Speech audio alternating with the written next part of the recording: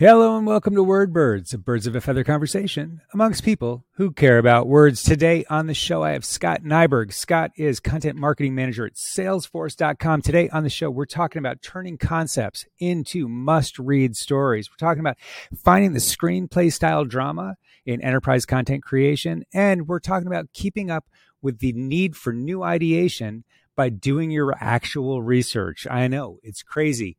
Let's sit back and get some insight from the fly.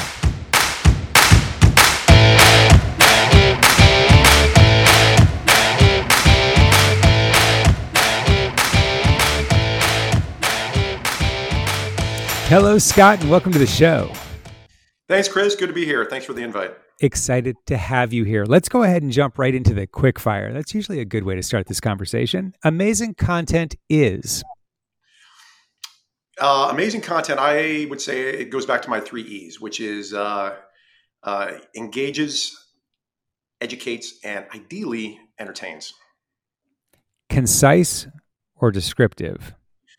Both. I know that's kind of a cheap answer. But it's really the art form, right? Being able to describe whatever you're trying to talk about within the least amount of real estate possible. So both. Fantastic.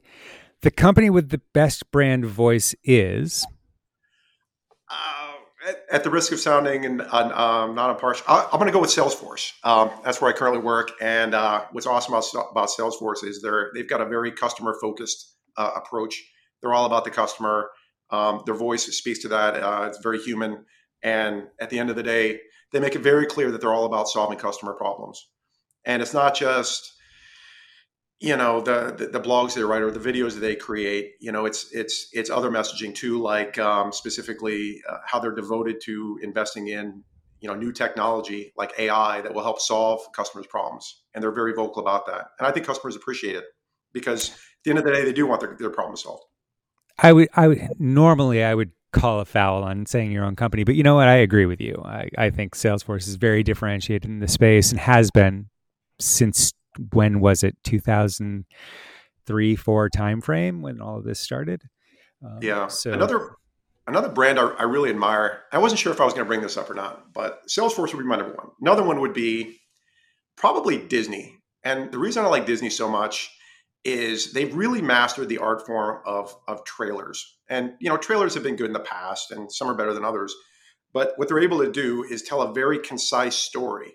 Almost a beginning, middle, and end, without giving anything of the plot away, but still creating a kind of like a cliffhanger at the end that is gripping, right? That makes you want to watch that movie. And then when you watch the film, maybe it lived up to your expectations, but maybe it didn't. But still, I still find myself going back to watch the trailer even after I've seen the movie, whether I particularly liked it or not. More often than not, I do, but I do like it. But another thing they do really well are movie posters. So I kind of collect movie posters. I've got one of those light up movie poster frames in my office, which is really cool. And, at the end of the day, I'm buying ads, right, for something that hasn't come out yet. And so that's what really connects. The posters really connect with me as well. What's in the frame right now?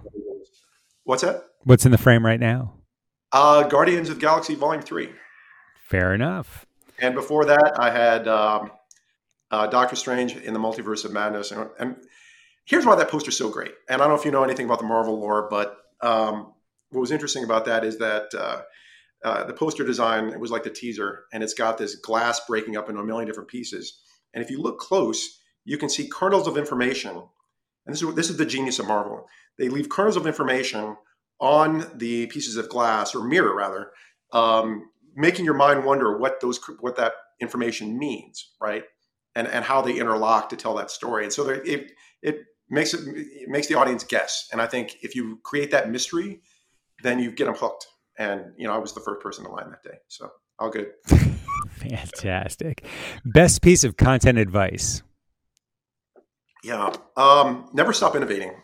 Discover new ways to tell your story and ultimately be relatable to your audience. And what do I mean by that? Well, your audience wants their problems to be solved. Everyone's got a problem, right? And by kind of articulating or telling back what you think the problem is, that allows the audience to kind of have their aha moment and say, you know what, this person gets me. My eyes are going to keep moving down the page. And when I'm creating content, I always... Yeah, great question. I always introduce the problem in the lead. My job as a writer is to get the eyes moving down the page. So I want to hook you in the lead, and then with the problem, and then ideally link to that problem somewhere in the news, right? Something that backs up the messaging I'm trying to share. And then once I have you kind of in the lead, once I've kind of got my hooks in you, then hopefully your eyes will get moving down the page, and you'll learn more about the solution, right? Which is basically the second half of the article. Fantastic. Now, I want to take a step back. We talked about the best brand voice, one of the best brand voices being Disney, and specifically to movie trailers, movie posters. I feel like that plays a bigger role in the way that you work than you're leading with. What I know about you is that when you're setting out to design content, you're thinking in terms of a screenwriter. Tell me a little bit about that. Yeah, so screenwriting was kind of a hobby I had a long time ago, maybe 10, 15 years, something like that. And I went through boot camp training, right? I bought all the books, and I put myself through the courses, and I hired a mentor, and I did the whole thing. So there's some people that say they write screenplays, and there's some people that actually write screenplays, right? They know how to do it. And there's a whole architecture about it. And so when I did it, I went all in, and came fairly close to getting produced, which was pretty cool. But the biggest takeaway was that, I had fun doing it. It's part of my past. It was fun, but it gave me kind of new tools to help with my screenwriting, or help with my writing craft and my content creation. Whether it could be anything, right? It could be a blog, it could be a video.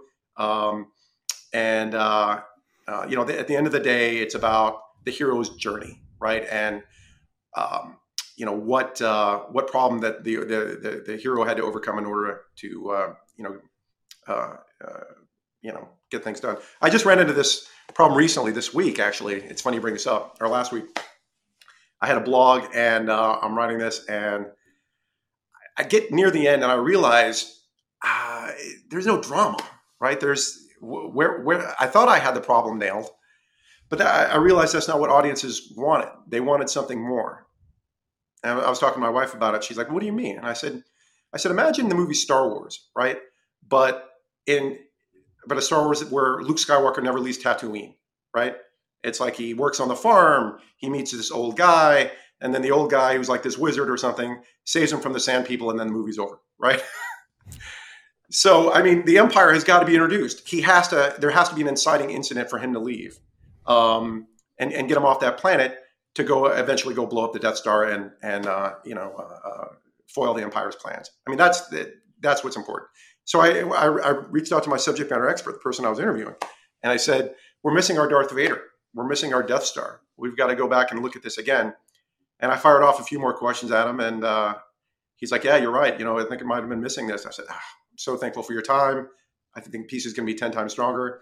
And I just finished the second draft, and it's completely different approach. So I was very excited to get that done. Unless the listeners miss the important part of this is complex technical concepts that you're writing about. So you're not saying like, I'm writing about trite, unimportant content, and also I'm adding drama. You're communicating technical concepts and incorporating what you've learned about screenwriting, drama creation, and excitement, engagement into this material to make it, I would say, must-read stories. Yeah. No, what I write about are very, very complicated subjects, Chris. It's like AI and automation and things like that. In a previous life, at Qualcomm, I was writing about semiconductors, and then I was at another company called Ansys, and I was writing about mind-melting stuff like computational fluid dynamics. So, being able to tell compelling stories in those domains while still trying to keep it entertaining is really the name of the game. And that's what I really enjoy doing. And I think that speaks to the fact that, again, to be clear for the people listening, you're not a technical documentation creator. You're a content creator that talks about complex technical solutions. And That's very different, because you do need to create engagement. It's content that people have to want to read. They need to want to learn this in order to get through that content. So if you make it engaging, if you make it interesting, then you're going to get a better experience for the end reader. Right. Yeah. I mean, this is kind of how I explain to my family what I do, right? I take very complicated technical information, it could be anything, right? And then translate that so that anybody in the world can understand it, ranging from the CEO to an engineer to my grandmother, right? Being able to to tell that story for a wide audience is really what gets me out of bed in the morning every day. And that is the point with a lot of this, is that we tend to be so tied up in our own products that we're communicating in our language, and that's not always the language of the consumer. And knowing who your consumer is of your content is critically important. It goes back to the very beginning of this conversation when you identified that the problem's got to be in the lead, and you need to know who you're talking to. If you don't, your content could end up being worthless. Yeah, and I can't tell you how many websites that I've gone to across even Fortune 500 companies where, in my personal opinion, more could have been done to tell a stronger story. What do I mean by that? Kind of touches on what you just said. The company's so passionate about who they are and what they do that they don't stop to think about the customer's problem and address that in the copy that they're creating. It's me, me, me. In reality, it should be you, and how we help you solve that problem. And that's what I try to do with every single thing that I create. That's the common through line that connects all of my work. And historically, I think I've produced like over 2,000 pieces of content lifetime, maybe more. Wow. But that's it. I mean, I just do it over and over and over again. That's the secret sauce. And I mean, I think that all ties to this concept of thinking outside of the box, being really important when it comes to the type of content that you're producing. Yeah, for sure. How do you, I mean, there's a lot to know in the business in which you work and the businesses that you've worked in. How do you research to shape this content creation process? Yeah, that's another secret. I'll give you a look behind the scenes here. So before I join a company, I probably do things that most people wouldn't. What I'll typically do is put myself through this intensive 2-week, I call it a kind of a boot camp. And my job there is to try to discover new ideas, right, for content. And, sure, I write blogs, sure, I create videos, but what else can I do? There's got to be other things that are out there in the universe that other people have done. So how do I figure this out, right? So here's what I do. I look at every single Fortune 500 company website out there, and I look at every link across every site. So you're talking about 500 sites on average. Maybe I'll look at maybe 10, 15 links per site. So you're looking at, ballpark, like 5,000 links, something like that. And then what I'll do is, if I find a piece of content that I think is really cool, then I'll just copy and paste the link into this like Excel spreadsheet, for example, right? And then I'll categorize it, interesting idea for a blog, or cool way to, do an infographic, or I really like the story that this person tells in this video. Like there's this one company that created this animated video that really speaks to me. And they took a person's like voiceover, and then they mapped animation on top of that, going through the person's like day-to-day business, and then the animation goes away, and then you see the person, the person in real life saying, "Hi, my name's Bob, and I'm an engineer for so and so." Right? For me, that was exciting. I've never seen that approach before in a video that blends live action and animation, and it's in an eye-catching, completely captivating way. So I was like, I got to get that link. That link's going in my spreadsheet. So at the end of the day, when the 2 weeks is over, and this is a grueling process, by the way. I mean, a normal human being cannot do this during their regular workday. It's impossible, right? Because of all the things that go on between your workday and your personal life, whatever, right? Especially if you have kids. So I get all my homework done before I show up on day one.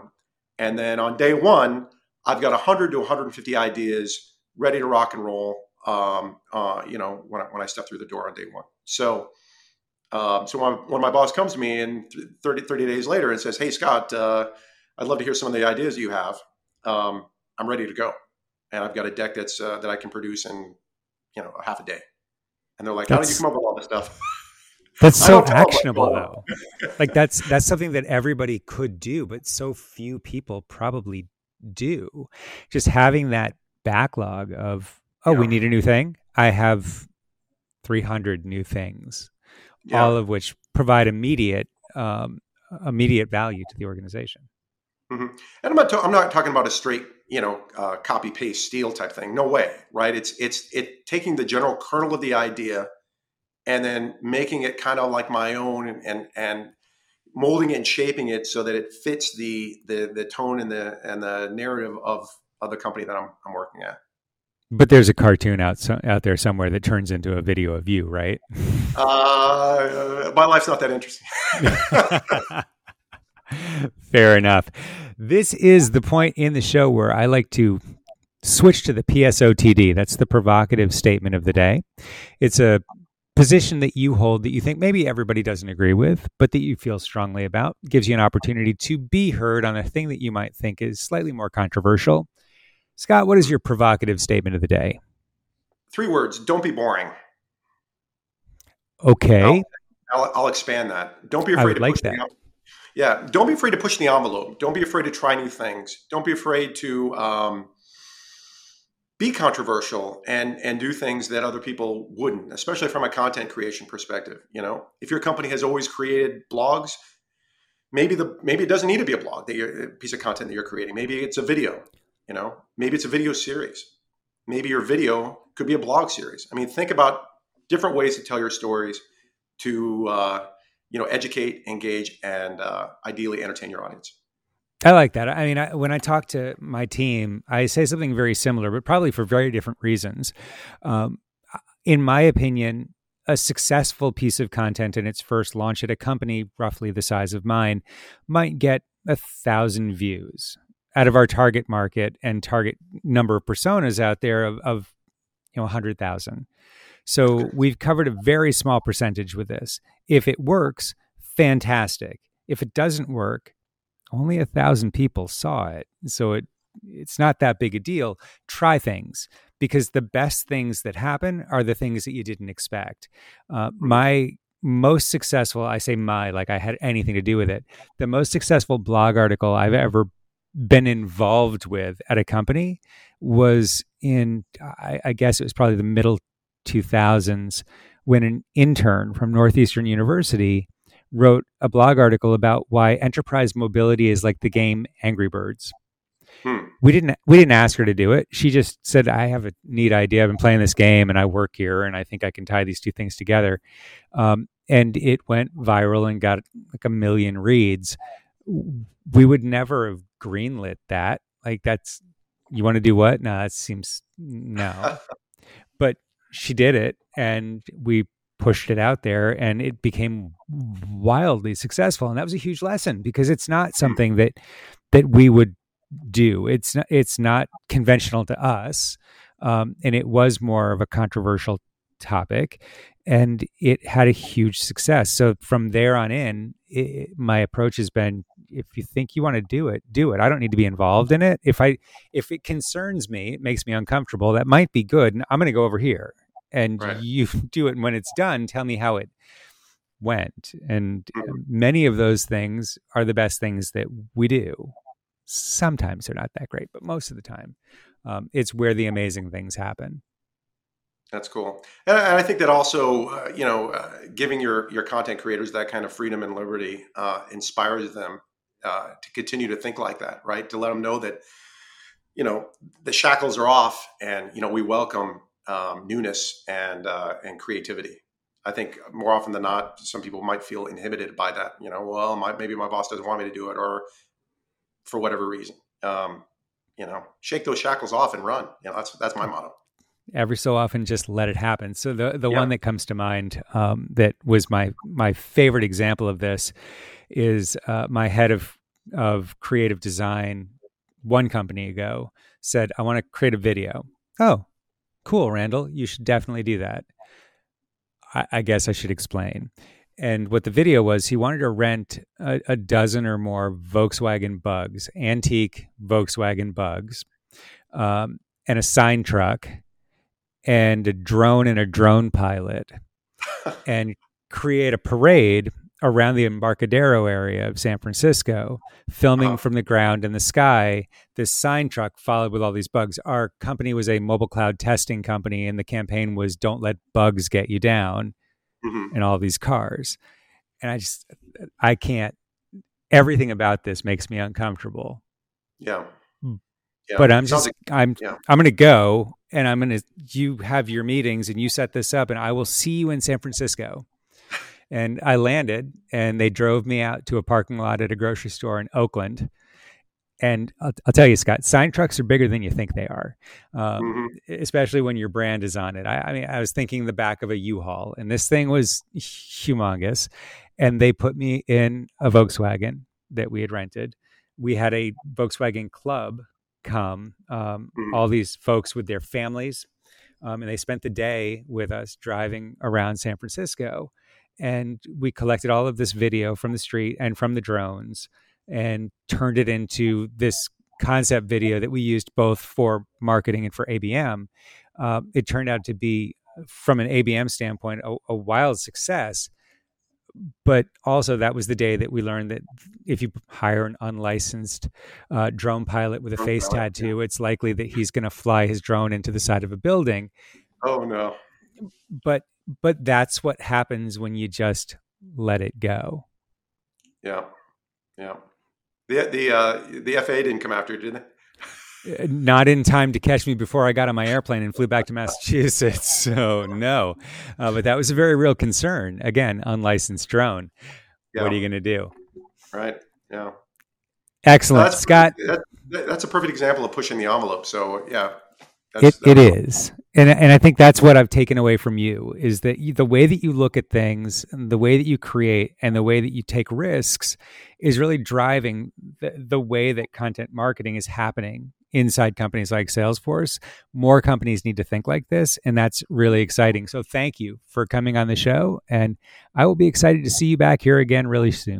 Thanks for listening to WordBirds. WordBirds is hosted by Chris Willis, produced by Charlotte Baxter Reed, and brought to you by Acrolinks. For more information on Acrolinks, visit www.acrolinks.com.